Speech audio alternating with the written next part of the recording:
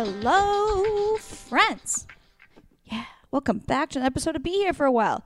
Today's episode of Be Here for a While is brought to you by Quip, FabFitFun, and Rothy's. All cool stuff I will tell you about later. Maybe I'll give you a discount code. You know, I probably will. I think you can pretty much count on it. Don't skip the ad because you're going to want the code and you're going to want to get in on this stuff. How are ya? It is so freaking hot in my apartment. This is the time of year where podcasting gets very hard because I cannot have my AC on while I do it. So I'm just roasting the entire time. My guest is roasting. It's just not fun at all. My underboob sweat is it's just really cooking with gas. So this weekend, I think I've lived in LA for like 11 or 12 years, and maybe I'm forgetting a story, but I want to say that what happened this weekend was probably one of the most like crazy-ish LA stories I've ever experienced with like a celebrity. So I'm going to tell you this little story before I get to my podcast guest, this is going to be a good one, guys. You'll hear about it in a second. Okay, so my friend Rachel, same name, different spelling, was visiting. And we all went out to dinner, and me, her, and then our other two friends, Chris and Walter, and her daughter. Her daughter went to bed at this point in the evening. So we decide, so they're staying at the Beverly Hills Hotel, and in the Beverly Hills Hotel, there is like an iconic restaurant lounge called the Polo Lounge. So after we get back, we all decide to go grab a drink at the Polo Lounge. And so we're sitting at the bar, and all of a sudden, you hear this voice of a woman go, "Everyone, shut up. Everyone, just be quiet. I got to call my daughter Paris." We're like, huh? And Kathy Hilton, I mean, she could have listen, I'm not saying she was drunk because that's not fair for me to speculate. And I'm not trying to gossip. I'm just trying to tell you a funny story.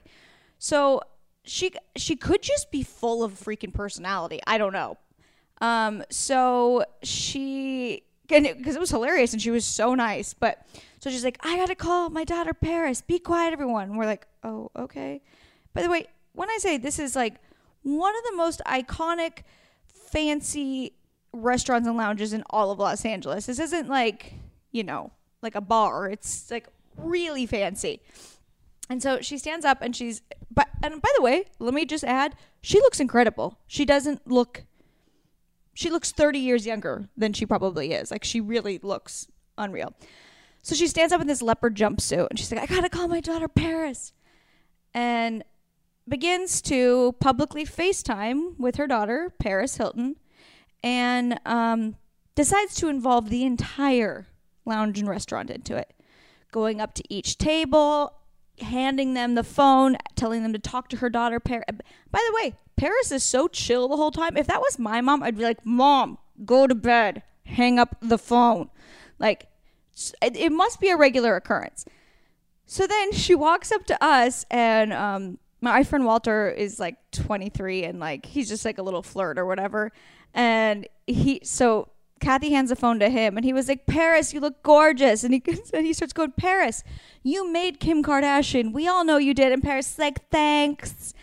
And then my friend Chris begins to videotape this whole thing, which I'm not going to release that video. That's not cool. But he does. And he's videotaping the whole thing. And then she hands the phone to my friend Rachel. Rachel's being really warm and sweet with her too. Like, Rachel doesn't live in LA, and she's just a nicer person than me. And she's like, "Paris, you look gorgeous." And Paris is like, "Thank you so much." And by the way, it's late at night. It's like midnight. And Paris was in Texas, I guess. But somehow it was like really bright. It looked like she was on a tour bus or something. It was pretty bright in there. And she was wearing sunglasses in the middle of the night. Like, it was just exactly what you would picture. And like a side ponytail. Like exactly what you would picture Paris Hilton to be doing. And then Kathy hands the phone to me. And I'm literally like, I don't know what to say. This is so awkward. So I just looked at her. I was like, "Your mom handed me the phone. I don't know what you want or she wants from me. Hey." And Paris is just like laughing and like awkward. And I'm like, "Cool." I was just like, this is so, like, I'm not fanning out right now. I just am like, I don't know what to say to you because I don't care. I more just want to watch your mom in all of her glory right now. That's not what I said to her. I was basically just like, can I be done now? Can I not be talking on FaceTime right now to Paris? Because I feel like she was forced into this. This is just real awkward. And so I hand the phone back to her mom, and her mom keeps calling Paris. So Kathy keeps calling Paris mommy. She keeps going, mommy, did you win the race? I don't know what race Paris was. Maybe she ran a 5K. Who knows? Maybe she ran a marathon. And so then she hangs up the phone after quite a while, and the bartenders, I felt like they were shutting down early. I don't know what time the Polo Lounge normally shuts down. This is why these like LA experiences don't happen to me that often, because I go to bed before shit goes down. Like I go to bed early. I'm not that fun. But I was being fun because I had a friend in town. And so, I'm with Kathy on this. I'm behind her. It did feel like they were shutting down a little early. So they start shutting down the bar, and Kathy starts yelling at them. Not yelling, talking loudly, going, I will buy this whole hotel. Like, you can't shut it down. I will buy it. And frankly, she probably could. And so she wanted to keep the party going. So she invites a room full of strangers back to her house. And I think she was maybe with one person that she knew. That kind of was revealed later, where I'm like, I realized like there was a couple gay guys with her, and like I asked them, I was like, do you know, are you guys with her? And they were like, no, we just met her. And they're like, but we don't want her to like get taken advantage of. I was like, I feel the same. Like, don't invite, like, there was like a group of like early 20-something-year-old girls that were definitely tourists who, like, you don't invite complete strangers back to your house. Like, you're a very rich woman. Like, don't do that. Like, you don't want to get robbed, or like, just don't do that. Just don't invite strangers back to your house anyways. So she invites like the entire bar back to her house, and my friend Rachel, Walter and Chris had left by this point. My friend Rachel, wanted to go because she wanted to see her house, and Rachel wasn't wearing heels. I was. So Rachel was quick to get, in the car. She got in the front seat of the car that Kathy's like driver was driving, and a bunch of other people pile in, and I was like 30 feet behind. So like when I got to the car, there wasn't a seat, and I was like, thank God I don't want to go, because I knew it was like, it was gonna end up being so awkward. But I mean, probably it would have been cool if I would have saw her house, but like also like this woman doesn't want strangers in her house. Like she would have regretted it, I'm sure. And so when I get to the car, there's like not a seat, and so I was like, Rachel, like, come on, we're not doing this. And she was like, no, come on. I'm like, really?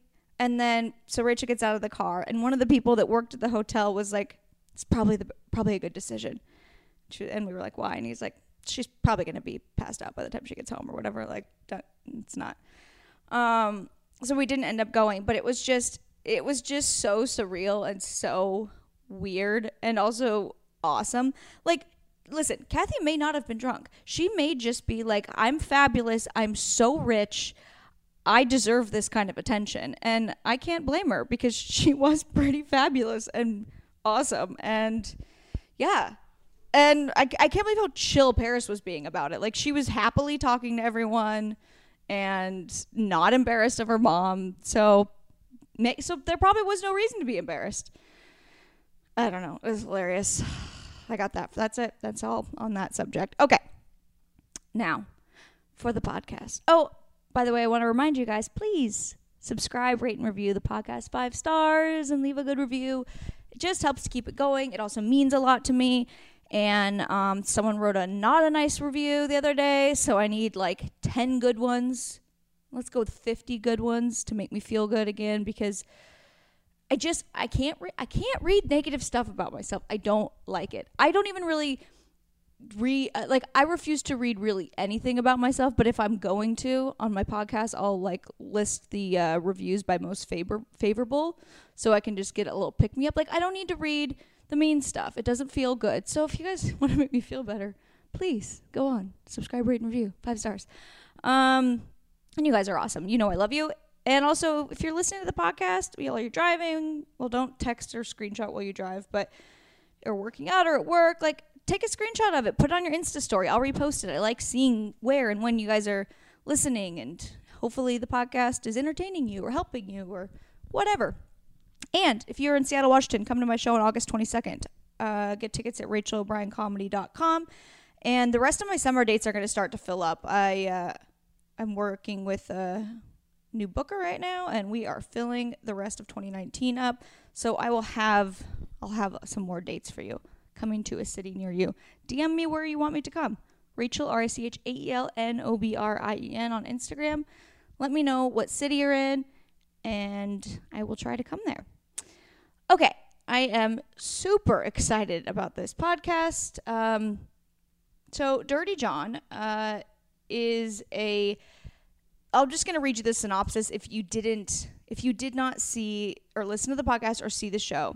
So Deborah Newell has the perfect life from the outside. She is successful, beautiful, lives in Newport Beach, one of California's most desirable coastal cities. The only thing missing from her life is love. So when she meets the charismatic, handsome, and charming Dr. John Meehan, she is swept off her... He wasn't a real doctor, was he? Hold on. She is swept off her feet in a whirlwind romance. Her daughters, Terra and Veronica, set out to prove that he's just a con man after they are displeased at the fast-tracked relationship and decide to investigate their mother's new beau for themselves. As Deborah gets drawn deeper into his lies, the psychological manipulation has consequences for the entire family. So this is a true story, and this did not happen that long ago. And this is a sensitive subject, so I guess I want to give a little bit of a disclaimer. My guest today is the real Terra Newell, who was attacked by John Meehan in the parking lot of her apartment. He attempted to kill her, but she had some fighter instincts, and she was really obsessed with The Walking Dead and knew how to do a kill shot, and she was able to defend herself, and she killed him. Thank God. He was a monster of a person. I mean, I should never say thank God for murder. You get what I'm saying, though. It's it was wonderful that she survived, and she is just a really, really strong girl, and she has a lot of incredible advice for how to spot red flags in people like this, people you date, a lot of good, interesting stuff that I'd heard about before, like love bombing, like how some men do that to women and they kind of try to isolate them. And she tells her story. She tells her story of survival and, the aftermath, how she's dealing with it, and gives some stuff that you would never know from listening to the podcast or watching the show. So it's a really interesting insider look. She's awesome, and can't wait for you guys to hear from her. So without further ado, give it up for Terra Newell. Oh my God, Terra, thank you so much for doing this. Thank you so much for having me. This is very exciting. I have to tell you, also I need to announce that one of my best friends, Carrie, set this whole thing up. Like I would have never known how to contact you or whatever. So Carrie, say hi. Hi guys. So Carrie Martin is the host of a podcast called White Wine True Crime, and you guys connected at a podcast meetup. Yeah. But I was obsessed with Dirty John because I didn't really listen to a lot of podcasts except for my own for the most part for a while. And I barely even listened to my own. I was just sort of like, I'm the only podcaster in the world. And then someone told me about Dirty John, and I became obsessed with it. And I would tell everyone I knew to listen to it. I was like, this is the craziest story. And in no part of my brain did I ever think that you would be sitting across from me. Oh. Yeah. It's very cool. So there's different kinds of podcast styles out there. I think there's a format that you like, Rachel, which is this serious documentarian style. Like you also love To Live and Die in LA. I love that one. Yeah. Right. And so that's how I became, because at first I was more of a spectator. And then once I heard about Dirty John, I was so interested in the story. And then it became a TV series. Yeah, it's an incredible story, and I think that the LA Times and Wonder did a great job with doing it. But before we get into all that, I feel like you probably do a lot of podcasts, and that's all they talk about is that part of the story. But go ahead. Pretty much so. Yeah, but let's talk about you. You're a whole other person besides this incident that happened, which you're a hero for. So thanks. I wanted to warm up with some quick fire questions. Okay. What's your most used emoji? Oh. Wait, let me look. Feel free to check. Let me look. I think it's the one where it's like the happy face with the like excited hands. Oh, that's a good one. I never used that one. Carrie, what's yours? Eggplant. Eggplant. Whoa. Oh, whoa, That's whoa. a sneaker. What are you texting to people? Yeah. I text a lot of guys. That is not. Is it really? You've never sent me an eggplant. Frankly, I feel insulted. All right. Okay, so it's the excited hand one. All Yes, it is for sure. right. Okay, I like it. All right, what's your favorite movie? Oh, I'm a huge Lord of the Rings fan. Okay, I like Yeah. it. Describe yourself as a teenager in 3 words. Like really sweet, and then like I felt like I had a wild side. So sweet, wild, and then like just Californian. Yeah. Yeah. Yeah, your whole family seems super Californian. Yeah. And obviously you're from there. Wild side, like, did you ever get in actual trouble? Okay, so with one of my boyfriends, like my very first boyfriend, I like drank a little bit, and I was like, you drive my car. You don't have a license, but you're sober, so you drive my car. And we decided to go off-roading. So I got my car stuck in a volleyball court. What? Oh, Yeah. and also, I'm like, where the hell do you go off-roading in Orange County? Well, you go to a park. What? This is shocking to me. No, that sounds like a beach. Well, You're not no. allowed to drive on beaches in California, are you? Well, you're not allowed to drive in the beach or at the park, but we just thought it was a bright idea to go to the nearest park and go off-roading at the park. Hilarious to me. And then they had a volleyball court, and then he was You're driving. just like driving through the park. We're like, oh, there's like a swing set right there, and like Yeah. you're just. Well, it was cruising. like a big park with lots of grass. Okay. So we were trying to stay on the grass, but then he went into the volleyball court thinking I had 4-wheel drive, and I don't have 4-wheel drive. Oh my God, so you got stuck in the sand. Yes.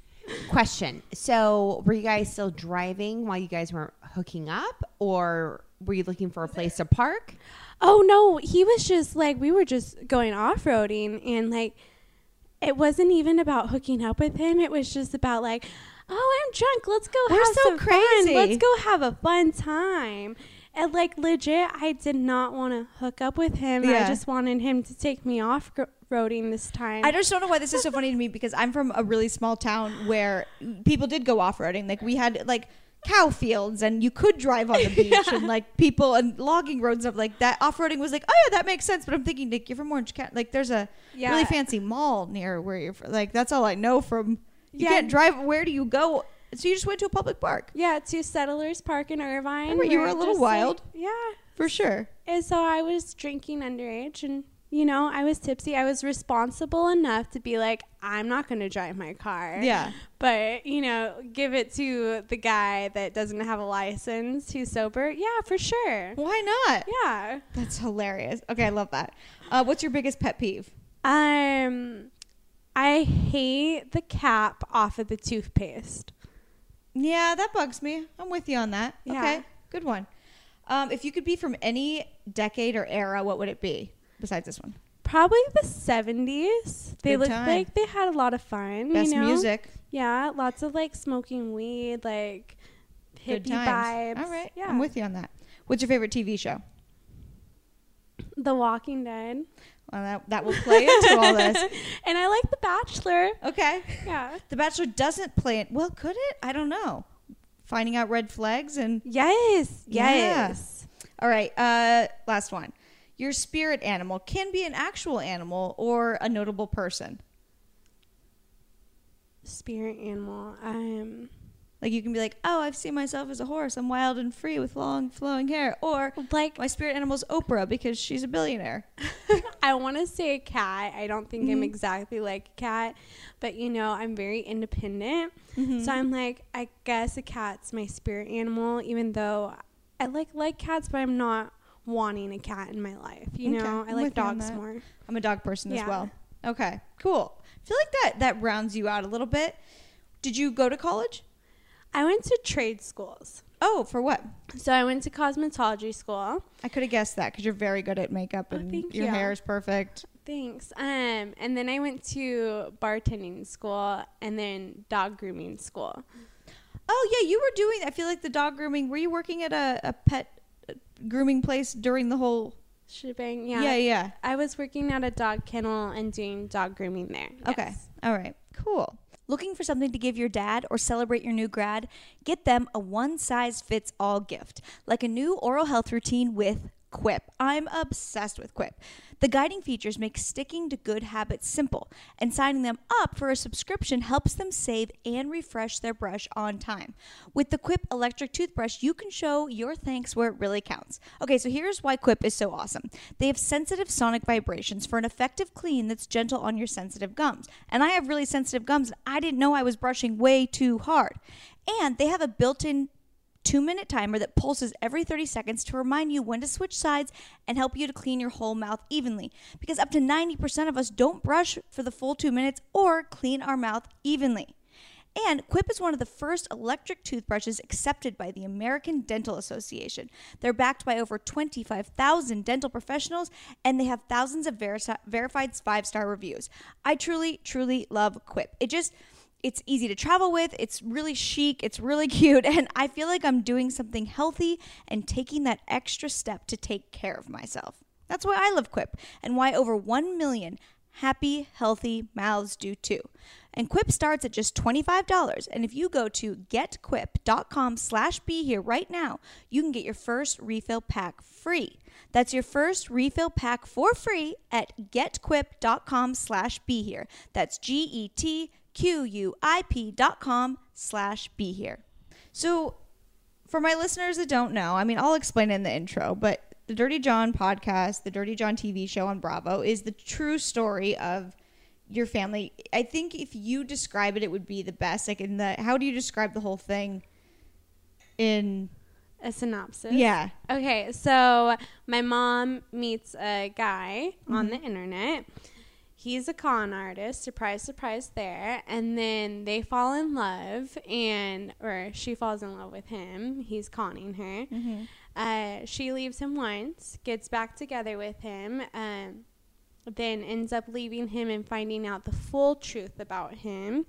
And then he ends up coming after me and attacking me in a parking garage. And I'm able to defend myself and kill my attacker, essentially. Yeah, which is insane and so cool. And The Walking Dead comes into that because you killed him like a zombie.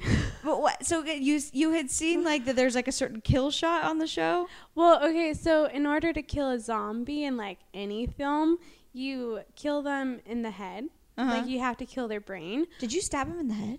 I did. That was like the last 2 stab wounds were to the head, and that was like the forehead, and then the eye is actually like the softest point of entry, and then that's where I got him for the last one. And like those are the 2 that I actually gave thought into, where the other ones I like wasn't thinking as I was throwing back at that.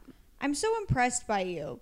I am. I have, because I have been listening to a lot of true crime and a lot of like murder podcasts. I've been giving myself like bad dreams, and I'm sure you must have them all the time. So I'm not saying like that, but I have like these visions of like, if something like that happened to me, would I react? Would I know to like, and I have this weird fantasy, like, I think I would, but like, I wish there was a way for me to know, like a simulation or something. 'Cause like, you never know. And you do come across so sweet, but like your survival instincts just kicked in. Is that, do you think that? Yeah, no, that's 100% like what I think too. Is because like I've been in past relationships where like I talked about it a little bit on the Dirty John podcast, but where I was kind of in an abusive relationship with this guy where he ended up hitting me with a car at the end. And there are times where I feel like I should defend. He never hit me. Did you say like, he hit you with a car though? He hit me with a car, but like on purpose? Never. Yes, but he never like hit me physically. But he did like one time hold me down to have his way with me, and I wish like in that moment I could have like fought back. Yeah, and it's just so crazy that in that moment like I wasn't able to, but this moment like everything went the way it should have happened. Was the difference that you didn't fear your life the first time? Yeah, I think that like I knew this guy would never hurt me in that way. But then it's also like you have this love for the person that you're with. Mm-hmm. And so when this guy that you hated, that your mom dated, comes after you, it's like, it's a lot easier to defend yourself with him because you don't like him. Yeah. But if the guy you were dating came at you in the same way that Dirty John came at you, I would imagine you would be more scared. I'd probably be more it was in a scared. parking lot. But I don't think I would have reacted that way. Yeah. I would have been like, oh, what are you doing here? You know? And when John came to attack me, I knew he was there to hurt me no matter what. Yeah. How did you know? How did he approach you? Well, if you're okay talking about this. Yeah, of course. So this is like one thing is that when I first met him, I met him one time when my mom was moving and then came back to California from Nevada and was there for Thanksgiving. And those were the only 2 times that I've ever met John. So it was like I've only met him twice. And then fast forward, it's like a year and a half or something like that later. And then he grabs me by the waist and looks me in the eye and says, do you remember me? And so the last time I saw John was like like a year and a half prior. Yeah, and I actually got into an argument with him and I ended up leaving and not going to Thanksgiving. And so it's like, yeah, I remember you. You're a bad guy. So in that moment, I just tried to flee from him. So he grabbed you, you just started to run, and then he came at you? Well, I tried to run, but I was unable to disconnect from him. Okay. It's so crazy to me. I didn't realize that happened a year and a half later. And why would he target you a year and a half after? I think, some speculation is I think I was my mom's favorite. Oh, and so that was his way of getting back. Yeah, and I was like her baby. I was like the sweet one, and my sister was like the firecracker. She just was very feisty. Yeah. And she didn't take crap, so he probably went after the one that seemed like the best success rate of like grabbing her and like killing her. Yeah. So. Well, sucks for him because you were not. You were way tougher. I know. What were we going to say, Carrie? No. So did he stalk both of you guys for a while? Both you and your sister? So he stalked my mom, me, and my sister. Did you notice any time he was stalking you before, or that was no? Because it was the first time you saw him. So I always had this feeling like I was being watched, and I would like always like look over my shoulder, but I could never confirm it. So that's an interesting thing. So a lot of I put a social media post up for my listeners, like if they had any questions for you, and a lot of the questions were very close to like. Not exactly that, but like, I guess it was more like when you meet a specific person, but let's just go off of that. Like, did you feel like, I feel like I'm being watched. Oh, am I crazy? Or am I being watched by John? Or is this like, did you have a sense about it that you just tried like to dismiss, or? I really did try to dismiss it. And did you feel like it was him that you were getting the feeling from that was watching you? Or did you just think like, I thought it could be him, but then I was like, it can't. Like, I'm losing my mind. Like, I'm honestly, during that time, I felt like I was losing my mind because it was like this feeling of being watched. And then And what did that feel like? Sorry. Just because I like a lot of my listeners have been like, yeah, how do you know? Like, what is it? Just like, you'd honestly be walking to work and think like someone was. Just the sense. Yeah. You got to trust your gut. You really do. Yeah, just the sense of like walking. And then I remember walking home from like the bars one time in Newport to my place. And that's like a couple miles. By yourself at night? Yeah, I like to walk. We're not doing that again. I like to walk too, but not at night. Yeah, and it was like at 3 o'clock in the morning too. And I was just like, someone could grab me and I feel like I'm really being watched right now. And I probably was being watched, but it wasn't the right timing for him to make his move. I wonder why, though. That seems like The perfect timing, Yeah. right? No, because well, his sister said one time that John always wanted to grab someone in a parking garage. He would express that to his sister? Yeah, because he would threaten them sometimes. And he wanted to, and it was daylight too, right? Well, when What he happened grabbed to me, you? it was like around, it would have been like daylight, yeah. Yeah. That's so weird. He would express that to his sister. Yeah, but like he joked, but he was being serious, but he was threatening them to grab them in a parking garage too. So it was just like, they were just like, oh, that's John always like threatened us with that. So that makes sense why he would grab you in a parking garage. That was he was just a psychopath, huh? Mm-hmm. That's so weird. So, I'm sorry, I'm just reeling from that like he actually said that to someone and like that's how that. Oh no, he said a lot of sick things to people. Did anyone ever report him before? So he had a lot of victims, Mm-hmm. now survivors, Mm-hmm. but there was one woman in Laguna Beach. I think he like she fought back and like broke his teeth or something. Was this someone he had dated or just a random Someone stranger? that he dated. Okay. And like he assaulted her. Mm-hmm. And then he fell down and broke all his teeth or something like that. So I'm like, this story's not mine. So Yeah. it's like, I'm only getting bits and pieces and I don't know how much is like 100% the truth. But I know that he ended up getting this woman to pay for his veneers. The woman that he assaulted? Yes. So he was just that good of a con man? Mm-hmm.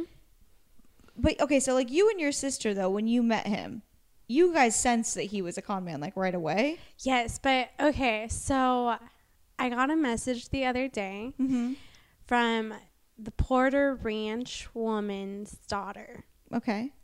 And she Explain who that is. She was one of John's victims. Mm-hmm. He conned her and sent a bunch of nude photos and stuff of this woman to her daughter's schools. Okay. I actually got a message from one of the daughters, and she was telling me a little bit about herself. Her and her sister are two blonde girls. So John never liked my sister and I like right away, and I don't know if that had anything to do with like maybe his previous relationships and that he had a bad experience with like two blonde girls. Maybe, yeah. So it was like he was pinned up against us, and like he already didn't like us like going into us. Like he was so just like close minded and like didn't want to give us answers, didn't want to connect with us. See, that to me though, that makes him like a bad I guess a good con man and a bad con man, because like they try to isolate you or isolate the like your mom technically from the people around her, but at the same time like he's also giving off so many red flags by being so rude to your mom's, you guys, that I don't know, he couldn't have been that smart. Carrie, what do you got? Question. You're still friends with his ex-wife's daughters, right? Yes. It was Tanya's daughters? Yes, Tanya's daughters, Emily and Abigail. So Jamie from the Murderish podcast was saying that you've traveled and you're really good friends with at least one of the daughters. Yes, Emily. And when people are like, how do you guys know each other? You say, well, I killed her dad. What does she say? Like she says it. Yeah. Like she's like, oh, she killed my dad, and we were just kind of Really funny. I like dark humor like that. Yeah, no, we have like a kind of messed up sense of humor, and it's just like, oh, like we're sisters. Did she even really know her dad though? Like, did she have an emotional attachment to him? I mean, I guess it is her blood, but he like tried to have a relationship, but not really with her. It was just complicated, and he like had supervised visits and stuff at one point, but then at one point I think he was able to take them, and like he had another girlfriend that he would like take them with and stuff. So it was just like I think he tried, but not tried too hard. It was just like there. And then who knows like how he feels about them and stuff. Like I'm sure he had like this connection and stuff, but him with his mental disorder, it's just like he could never fully love them like they needed to be loved. What is his specific mental disorder? Was he ever diagnosed? He was never diagnosed, but a lot of experts say he was a psychopath. Oh, for sure, yeah. I would go with that. Was he actually a drug addict like they depict? Yes, but my mom didn't help him get sober or anything like that. Like, she didn't ever see him. She didn't even know he was. Yeah. People can hide that. Like, yes. Yeah, that's not okay. That's interesting. So, so he only met you 2 times. Yes. And well, but I like stayed the weekend with him, so it was like 2 weekends. Okay. Did you actually pull your mom aside like they show in the show and be like, why do you like this guy? What's going on here? So that scene happened, but it happened a little bit differently. I wasn't snooping through his stuff. I went into my mom's bedroom to get a Q-tip. And I saw all his stuff is there. And then I like confronted her about that. I was just like, all his stuff is here. You're lying to me. He's actually moving in. Like, you're just lying right now. And then I also brought up the fact that he was driving her car everywhere, that he says he's an anesthesiologist, but he doesn't have a car. And the excuse was the insurance money didn't come through yet. But when you have good insurance, like, you get that money right away. Yeah. If you have bad insurance, you have to wait. And if you're an anesthesiologist, then you're going to get a car right away. Yeah, but insurance money for what? I don't understand. You don't need insurance money to get a car. He said that all his cars, Pearl, got stolen out of storage. Along with a bike and stuff. So what a con man. Right? Visually, were you like, this guy's not what he says he is? I just was like always having suspicions of what was coming out of his mouth, because I feel like when people come up with elaborate stories, like, of course, when I tell people that I got stabbed and like all that, like, some people don't believe me, and that's actually a good trait, to not believe people sometimes. Really? Like that. Oh, explain that. Why do you think that is? Because most people don't have like elaborate stories like I do. It's not like, but it makes you special. It does. Very interesting. It but does. Like, for him to have all his stuff stolen, and it was just like such an elaborate story that he just got back from Iraq, and so it was just like, okay, like, this sounds really strange. I see what you're saying. You know? Yeah. Where you're just like, this is not, the timeline. You weren't in Iraq, then also graduated college at that time, but then also were married with kids. I'm like, it's not adding up. Yeah. Yeah. So it's like, sometimes elaborate stories are like okay to be cautious of. Okay. And that's a good thing. So people will just not really believe you about yours? Oh, well, now they do, because they can Google it. Yeah, there. it's like, yeah, they have to. Yeah. What do you got? She showed me her stab wounds. Oh, Where exactly are they? The one's on my forearm. Let me see. Okay, I see. Yeah, a little scar. And then one's like, I can show you guys. How many times were you stabbed? Twice, technically. Uh-huh. And then I had like a slice on my face. Thank God that didn't scar you. You have such a pretty face. Thank you. Wouldn't that have been a nightmare? It would have been. That'd have been the worst strategy of all. I was like mad about this. I was like, I don't even see that. I really don't even see that one on your arm. I was like, is laser working for this? Yeah, no, you can't see that. They're like, no, Terra, it won't get that. I'm like, oh, okay. Do you guys know how important it is to give yourself little gifts and celebrate little wins? And that's why I subscribe to FabFitFun. It just makes me feel so special when I receive my FabFitFun box in the mail. So if you don't already know about it, it's a seasonal box with full-size beauty, fitness, and lifestyle products. The box I received is amazing. And each season's box features a variety of amazing quality brands like Tarte, Kate Somerville, Anthropologie, Free People, Dr. Brandt, and that's just the beginning of it. And you don't want to miss out because they sell out fast. Give yourself some fun, just gifts this summer. It's just so exciting, and it just makes you feel so good and so special. And FabFitFun retails for $49.99, but always has a value of over $200. But if you use my coupon code BEHERE, you're going to get $10 off your first box at www.fabfitfun.com. So check out www.fabfitfun.com and use code BEHERE so you can save $10 off your first box, making it only $39.99. Again, that's fabfitfun.com and use code BEHERE. You deserve to treat yourself. So when the attack happened, like, your survival instincts kicked in, like, what were you, like, having an out-of-body experience, or do you remember everything that happened? Like, okay, so after it happened, I only remember bits and pieces. Does that happen from trauma or PTSD, yes. where you just sort of blank things out? Yeah. Yes, and it's like you just block out certain parts of the trauma in order to, like, cope and get on with your everyday, basically. But then, so... yeah, sorry, I got distracted. Which is kind of part of it. Sometimes you get distracted talking about your trauma. Oh yeah, and if you don't want to talk too much about it, that's fine. Okay. But it was just like, it was kind of out of body, but then I was like,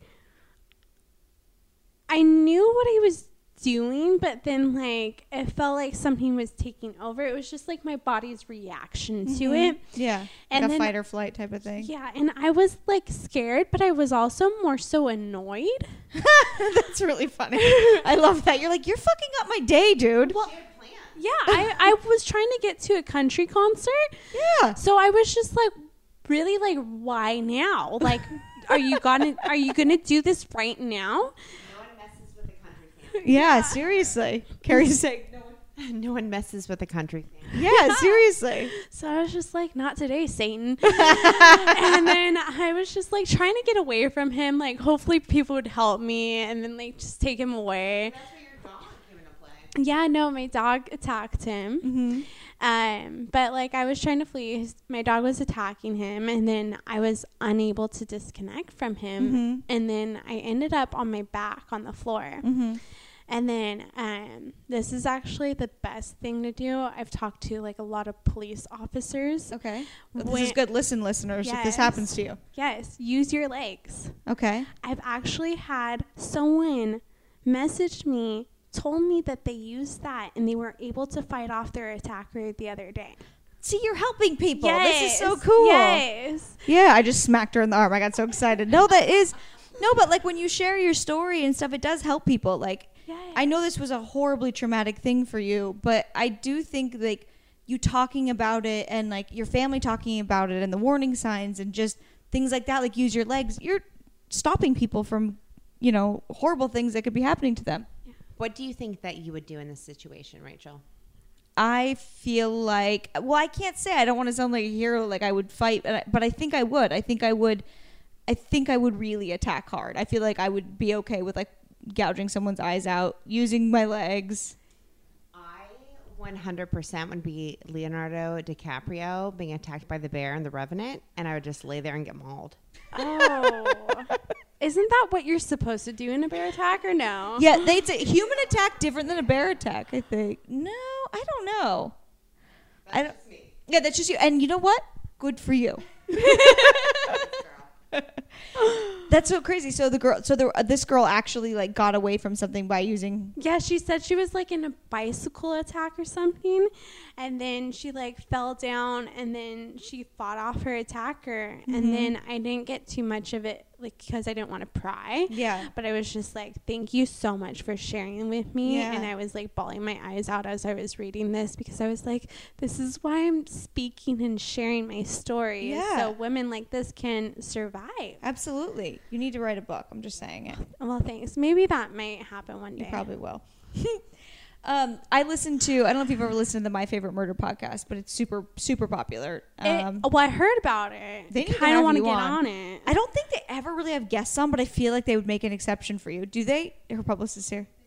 Yeah, they don't, but no, but I think they have for their live shows. You need to be on it because they're, first of all, they're very funny. Because it's a true crime comedy podcast, but they also do, like, a favorite murder of the week. They each share one, but they've been doing this for years, and they also give a lot of insight from the things that they've learned and from people that have messaged them and emailed them. And a lot of it is kind of like how you reacted, where it was like, one of the things they say is fuck politeness, which I love, where it's like, because women, you feel like, oh, well, he's probably just nice. Like, or like, oh, my mom's boyfriend, I don't want to like interfere in their relationship. I'm sure he's fine. But like, you and your sister were both kind of like, fuck politeness. Like, we have a bad feeling about this guy. And all right, we took a quick pause because we were talking about Terra getting on the My Favorite Murder podcast.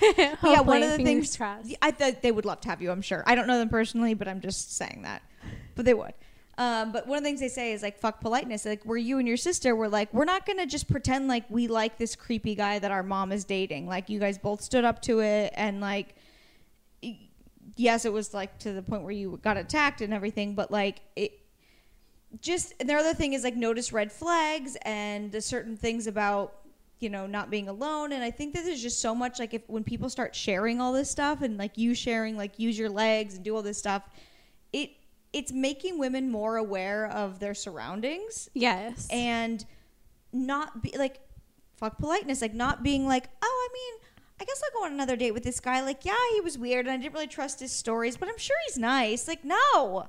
Like, don't. Like, he's probably weird. If you feel like he's weird, just like you felt like you were being watched, you were being watched. Yes. Like, you weren't crazy. Yeah, no, trust your gut 100%. Yeah. Yeah.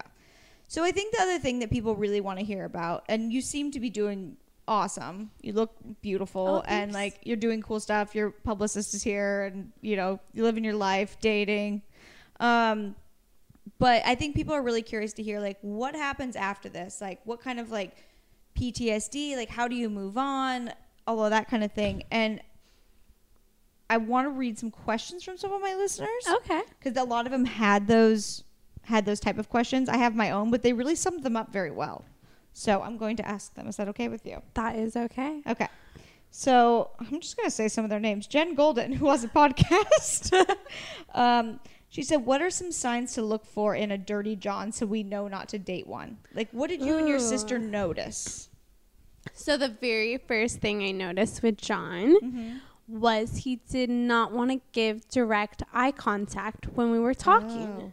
Good one. Yes, that's a huge red flag. Would he give direct eye contact to your mom? I think here and there, but wouldn't like stay consistent with it.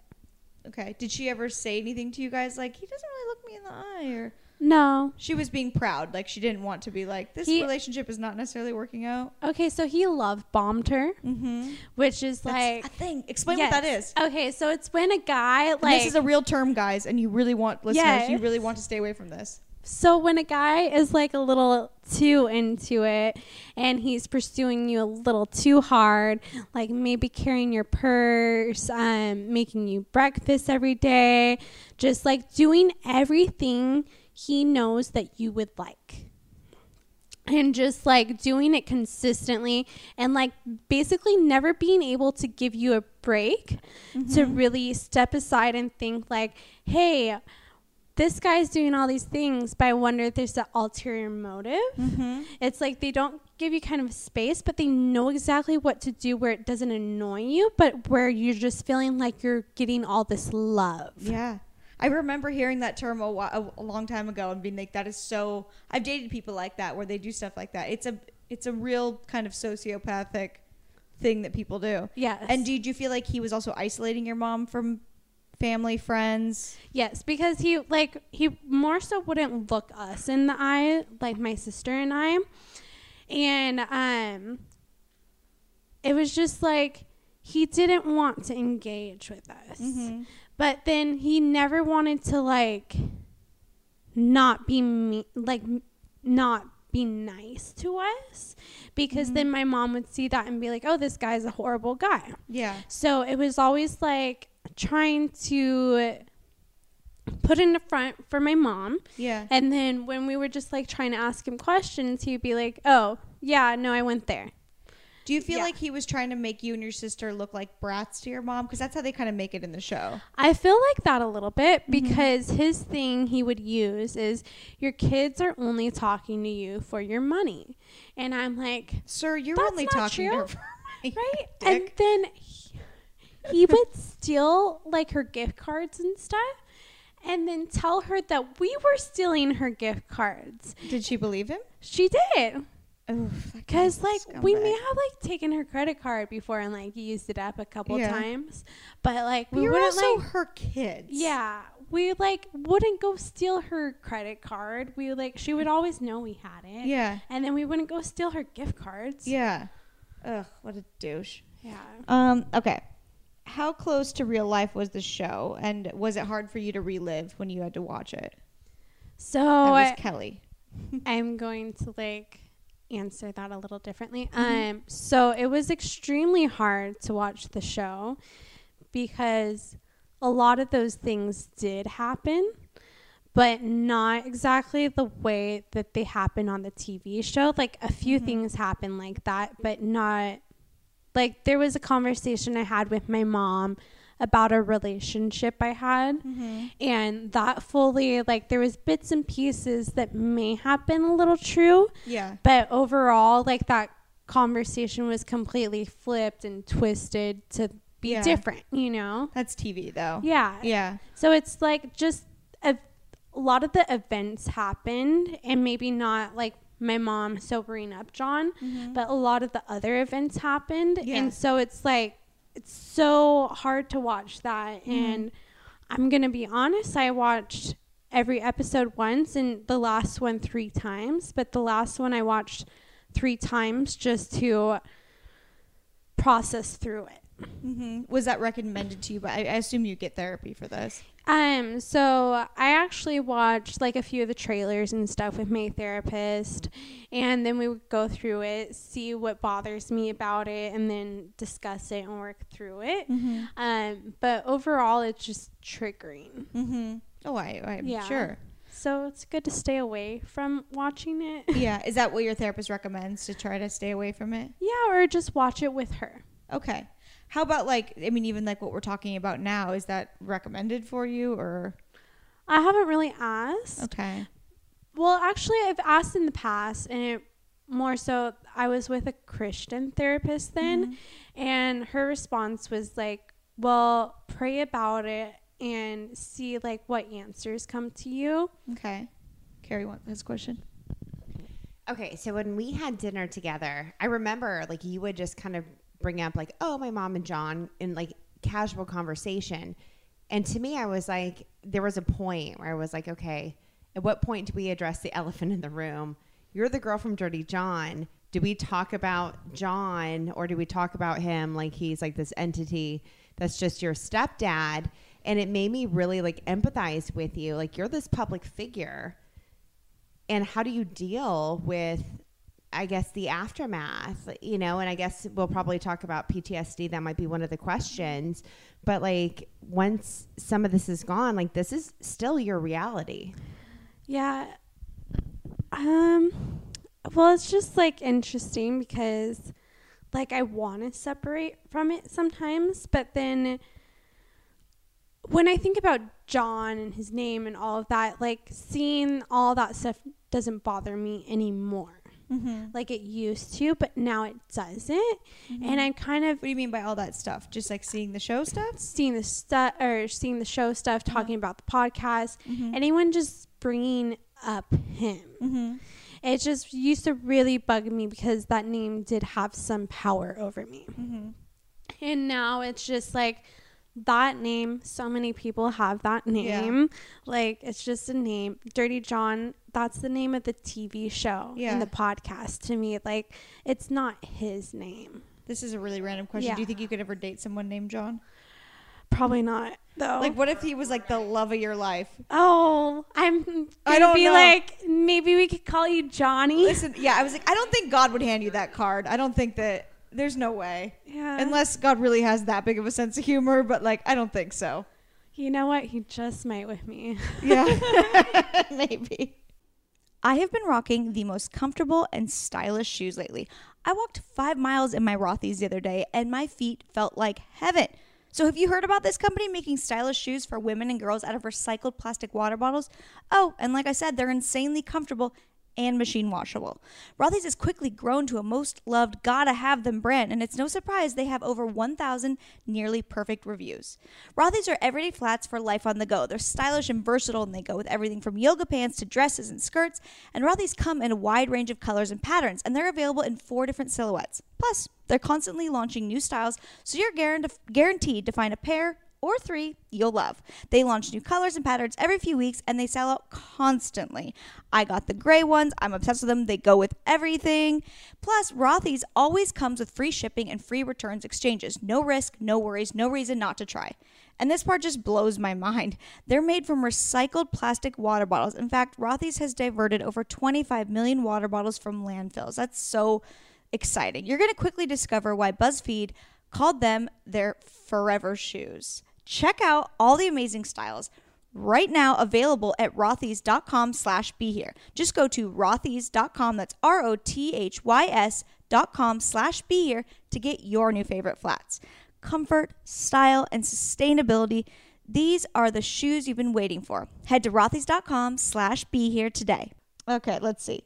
Next question from Vivian. What gave you the first bad gut feeling? Like, what was you or your sisters? Like, what was the, like, besides, you said, like, he didn't maintain eye contact and stuff, but, like, when you first met him, were you, like, because they make him seem like he was really dressed dishevelly.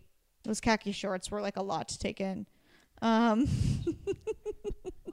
It was an assault to the eyes. I didn't think that was that bad, and when he was showing up dressed badly, I was just like, oh, okay. Yeah. Carrie goes, that was his biggest crime. The scrubs. Yeah. Well, I wasn't at that event whatsoever, but it was Cocktails for the Cure. It was like a event for breast cancer. And your mom was truly dressed to the nines, and he showed up in scrubs. And then he showed up with scrubs. Maybe he thought maybe it's a cocktail thing for breast cancer. Like, show up like you're going to help. No, I feel like that was probably part of his con. We're like, oh, look, I'm like a doctor. Yeah. Look at me. I was so busy, but I rushed in. Yeah, but the real doctors are dressed in suits at those events. Yeah, true. So what was your first, if you can think of it, your first, like, bad gut feeling about him? The car incident. So we drove back from California Pizza Kitchen. We got food, and we pulled up to my mom's place, and my mom got out of the car, and I tried to get out, and the back had a child lock on it. Was he driving? No, he was in the passenger seat. Okay. But I was like, oh, hey, John, can you let me out? I guess he didn't hear me or chose not to hear me. And then I said it again a bit louder. And I was like, hey, John, can you let me out? Like, a little pissed off, too. And then he just got out of the car and walked upstairs. Ooh. And so I literally had to, what a sociopathic move. Right? It was just, like, such a control. Yeah, that's exactly what that is. And that gives me the creeps. That is such a bad first gut feeling. Yeah. That was my first gut feeling. And I had to, like, call my mom, can you come down and let me out of your car? Do you know what's, oh my God. But I think about, like, I bet we can all think back to a time when we dated someone where they did, not even specifically that, but they did something weird where you were like, that was a weird control thing, but I guess I'll let it slide. But, like, you either heard me ask for something or tell you I didn't want something, or specifically said I didn't appreciate if you did something, and it was like they just were going to do it anyways. Like, I feel like that is, like, a very common, bizarre control thing. Another red flag, guys. So I've never, like, noticed it in my past relationships. Even, like, with that one guy, it was just a weird relationship. I think he also had a drug problem. Okay. Yeah. Well, he for sure did. That'll do it. So I think a lot of his issues were from that, and not so much having a mental disorder. Yeah. I feel like I've noticed just weird things like that in people that I've dated, though. Yeah. Nothing terrible, but just, like, a weird sign of, like, you just did something bizarre, and you know that you did. I don't know. Have you, Carrie? Oh, my God. That's all I date. All right. I just date red flags. Yeah. Okay, so next question. I forgot to write their name down. In hindsight, after knowing what you know now, would you have done anything differently? Nothing at all. Good. Glad you fucking killed him. Thank you. Yeah. Yeah, like, what else were you going to do? I don't know if they meant, like, mention something more to your mom before, but there was nothing you could do. Like, you can't, it's like telling someone that has like a drug problem or something like, hey, you have a problem, you need to go get help. They're like, cool, screw you. It's like they need to go get help themselves. They need to hit their own rock bottom. It's like you can't ever really convince someone of something. What, Carrie? Question. Okay, so as I get older, and your mom is like, she is still like very pretty, put together. She has money, everything else. What attracted her to John? Like, and I say that as somebody who sometimes I see red flags, but I ignore them because I feel like I'm getting older. So it's like I'm willing to overlook certain things. I think that's a very good question. I think that anyone as they're getting older thinks that, where they're like, well, I didn't meet him yet, so I guess like, you start to lower certain standards. Yeah. So do you think she was lowering her standards for him, or? And maybe just sad and lonely. Like I know there's Yeah. times I feel that way. I hate to say this, but she dated a couple guys. So I really think that she just liked the fact that she was getting love bombed and that this guy like had time for her. Yeah. And just like, it's so nice when like you work so much and then you're like, hey, can I get together? And then this person's like, yeah, Just I'm available. free. Yeah. That makes a lot of sense. Yeah. Where normally you're like fighting with someone to find a time. That makes a lot of sense. Yeah. I feel like a lot of people could fall into that trap. It's hard to recognize what the difference between love bombing and like, oh, this seems like a pretty healthy relationship that they're just making time for me. Yeah. Do you know that if there was any way to discern that? So one way, I actually read a book. I can't remember. I think it was called Psychopath Free. That's a great title. Yes. Shout out to whoever wrote that. Yes. So I read that book, and one of the ways to actually help yourself with that is to distance yourself and give their space between seeing this person. So like just like a week at a time, for example, to be like, oh, is that normal? Yeah. Okay. And that's actually like what I told one of my friends to do when she started dating, and she was like seeing this guy every single day. I was like, give it some space. See if you really like him when he's not around. Yeah. You're like, friend, Yeah. listen to me. Can give you the best advice for what's gone through with my family.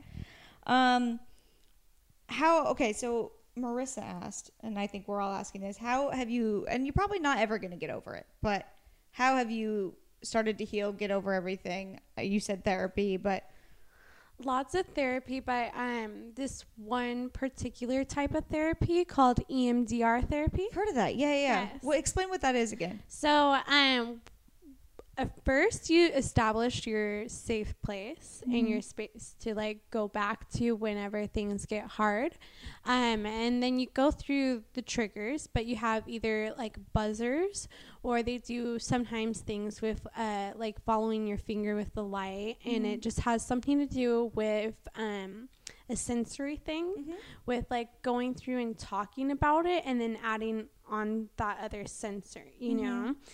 And then each time you go through it, it's supposed to like lessen your trauma, and they're supposed to like ask you like, how do you feel about your trauma now? And it's supposed to give you kind of like different perspectives of like what you did right and stuff. And then the triggers are supposed to go away, and it's supposed to be like kind of not magic because it takes a lot of work. Yeah, but it's retraining your brain to look at it in a different way. Yeah. And so it rewires your brain. And at the end of like completing everything, you're not supposed to be triggered from that. Have you completed it? No. I imagine it takes a long time. Yeah, I've only gone through a few triggers, and then I started in Austin, Texas, and then I moved back to California, so I wasn't with that therapist anymore. So now I actually just did my first session today with my new EMDR therapist, but I didn't start the EMDR therapy yet. Just like the first like session, like getting to know each other. Yeah, because it's only been 3 years since it happened. A little less than 3 years. It will be 3 years in August. Yeah, that's not very long for something that major. So what happened like when you went to the hospital, obviously after it happened, and then what was your life like just days afterwards? Like did counselors come in and therapists and say like, we need to handle this right away, or? So I actually got transferred to a different hospital because I ended up having a stab wound underneath my left breast. And so they had me in the hospital for, I think, 1 or 2 days. I was on a lot of stuff, so I don't really remember too much at that time. But it was just like I had surgery to see if I was bleeding out, and I thank the Lord I was not. And then I go back. My mom, she's just in shock. And so I just had a surgery, so I need a lot of help. Yeah. And luckily, my ex-boyfriend flew in to help me out, and he was with me for a couple of days before he had to go back to bar rescue. And he just he was there for me. That's nice. Yeah, it was really nice because my mom was just so much in shock that she didn't know what to do. Yeah, I mean, that's, you don't know how your body and your brain are going to handle things like that. And yeah. And then I feel like everyone, like my friends and stuff, kept on trying to see me afterwards. And then it was just like a healing process from there, and just trying to figure out what was going on with me even. And well, nothing was going on with you. Well, like it wasn't PTSD and stuff, like the aftermath, and just like figuring out that and navigating that. Yeah. Which is probably going to still take time, you know? Yeah, but I wanted to tell everyone I was okay. Yeah. And so people would ask me, like, how you're doing, and I would see them crying over what I went through, and I would just be like, stop crying, like, get over it. Like, I'm okay. You're okay. Yeah. Like, yeah, you're just being tough. Yeah. Have you always been tough like that? Like when you were younger? Well, I just don't want people to feel bad for me. I don't know. I think that if I was to guess, I mean, I'm not like a family, or maybe you're a new friend, but if I was to guess, it's like, I don't think people feel sorry for you. I think it's like, they're like, probably like, this is a horrible thing that happened. But I think that most people are probably very impressed by how you handled it and how it seems that you're handling it now. I mean, but do you feel like you have to hold it together more so for everyone else, or are you able to now kind of like, in that moment, yes. And then now it's kind of like, you know what, like, they didn't go through that, like, I can just be how I need to be. Absolutely. And I think you take that one day at a time and you figure that out. Yeah. Can I ask you, and you don't have to answer this, but I guess I forgot about this part until we were talking, your mom's sister Cindy. Yeah, that whole part of it. How does that play into it, and how true is all of that? I really don't know how much that plays into it, to be honest. But why do they harp so much on that in the show? So I think they wanted to kind of show patterns, and that like her, like my mom's situation, it could have turned into her sister's situation, and that we're just lucky that we haven't lost another family member from something like that. Yeah. Because I don't know necessarily if it's a pattern or just sort of coincidence, because they are two very, very different scenarios. Yeah. That was your sister's husband. Yes, but in a sense, like, your mom's sister's husband. Yeah, mom's sister's husband. But in a sense, he did use coercive control on her. And so it's kind of showing two coercive, controlled relationships. And your grandmother, do you think her playing a part in being so forgiving had anything to do with it?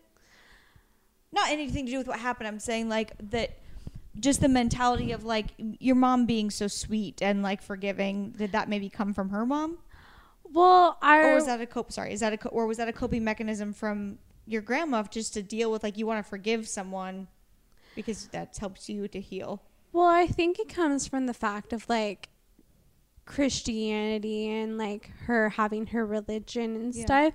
Is just like in that religion we're taught to forgive.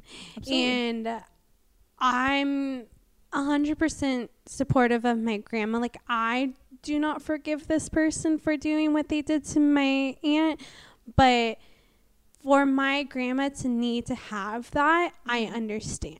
I totally understand it too. Yeah. Because a lot of times you forgive people to heal yourself. Yes. You know? And it's like, I don't want to hate this person because do I want to live with that hate every day? Mm-hmm. And so I'm like, okay, someone that doesn't have hate in their heart, that's Good a good for them. person. Yeah, to me, no. you And I know? think it's actually a pretty evolved way to live, sort of, you Yeah. know? That's just their own thing. I totally forgot about that part. So, so for you, like, what's next? It's mostly like you have to focus on healing for sure. And how much of your daily life does that involve? Do you have nightmares? So I got triggered not too long ago by a guy grabbing me in a bar, not even like aggressively or anything, just moving me so he could shoot his pool ball. Okay. But he grabbed me by the waist, like John did. Oy, yeah. And that's a huge trigger. I didn't like hit him or anything. I just got extremely angry at him. And I said, don't touch me like that ever. And then, like, he was really drunk. So he didn't get it. So I literally went and told the bouncer. And then, like, you know what? Some places, if you feel like a guy is threatening you, the bouncers will actually help you out. As Good, long as yeah. you're nice to them and stuff. Yeah. But the bouncer made this guy, he was like, what do you want to happen with this guy? And I was like, honestly, I just want to apologize for him to be away from me. Yeah. And then he Good. like went up to the guy to see what like he was wanting to do. And the guy came up and apologized to me. And you know what? Hopefully he gets it next time that touching a girl like that Just is like grab a girl and move not them. okay. Yeah. Yeah. So what advice would you give any girls or guys that are in potentially like love bombing or coercive situations? Like, what kind of advice would you give them? Like, how do they safely get out, or how do they notice these things? I mean, you've kind of said it, but Honestly, getting out, don't just leave sometimes. It's hard. I mean, you want to just flee and leave, but figure out smartly how to do it. Like, try to read this guy. Confide in a friend. Even go to the police and try to get help and very be good like, advice. how do I leave this person? I mean, sometimes the police won't help you as, like, they did, like, they didn't help my mom out, you know? you hear those stories time Yeah. and time again. I listen to all the true Yeah. crime podcasts where they're like, the police are like, no, we don't have enough evidence. It's like, Yeah. you seemed like you had enough to do something a little bit. Like, Yeah. you don't just dismiss it. Exactly. But, like, you have to go to the legal system first. Make it a point that you're scared. If they don't listen, you know what? Find an organization that will. Okay. There's so many out there. I think there's even one in LA that's like, it's not Safe Haven. But there's so many out there, and there's so many resources. If you just type in Google, like, women abuse, Yeah. so many numbers will come up. And then they'll also warn you on a lot of the websites, like, here's a number to call if you don't want this on your browsing history. Oh. Wait, and then what happens? And then you can just call the number and then clear your browsing history so it doesn't even show that you were Googling that stuff. That is such a cool tip. And that is great. yeah. Thank you for sharing that. Of course. And then just call that number, and And you can't remember what the number is or what the name of it is? it's like an 800 number. I'll put it in the show notes. Okay. I'll figure it out. Okay. Listeners, I'll put it in the show notes. May have screenshotted it the other day too. Okay, we'll find it after. So what's next for you? Like, let's round this out with, like, you've been through an incredible experience, and I think you're handling it incredibly well. What do you want to do next? So I just want to inform other ladies and continue speaking about how to ignore or find red flags in relationships, and also how to survive an attack, and then also talking about PTSD and how to get help if you have a trauma or experienced a trauma. Yeah. Have you ever thought about, like, an intensive, like going to, like, an intensive thing where you do, like, 30, 60 days somewhere where you, like, just that's all you focus on is trying to get over the PTSD? Or you'd rather do it, like, weekly? I don't have time for that. Yeah, you're busy. You're busy doing podcasts. Yeah. What? Yeah, go ahead. Here, do you want? Hold on. No, I have to see it. Oh, you want to pause it? Well, so Emily, her PR just chimed in because I'm just berating poor Terra with all these like horrible questions, and Emily just reminded you of a lot of the cool stuff you're doing. So you're doing a tour, a speaking tour on domestic violence for colleges. And boy, do they need it. So with Chi Omega's your first one? Alpha Chi Omega? Alpha Chi Omega. I don't know sorority names either. I was like, I'm not going to remember what she just said. That's great. So because their philanthropy is domestic violence, and so you're going to just start teaching. Yeah, you're going to do like a tour, and That's then so go good. talk to them about like how to survive attacks, red flags, and whatever their needs may be. Mm-hmm. I think you need to do all the things to reach people. The book that go on to all the talk shows. Like people need to hear from someone that has really experienced it and are going through it. Do you feel like it's healing you to talk about it and help people? I feel like that it's healing a certain part of it. Mm-hmm. Like there's parts where I don't really get questions about, and it doesn't really heal those parts, but it heals like. What are the questions you'd like to be asked? Well, I don't really want to be asked those you don't questions. want to be asked. Okay. So I'm okay not talking about Okay. like the hospital experience Okay, and like got it. screaming at bloody murder when I'm there and stuff. So like it's good to talk about the part of the trauma that I want to help people. Mm-hmm. Yeah, there's I think it might even be an AA saying. I forget where I like listened to it on like a TED talk or something. It was like sharing your pain cuts the pain in half, and sharing like even just how to like learn from it.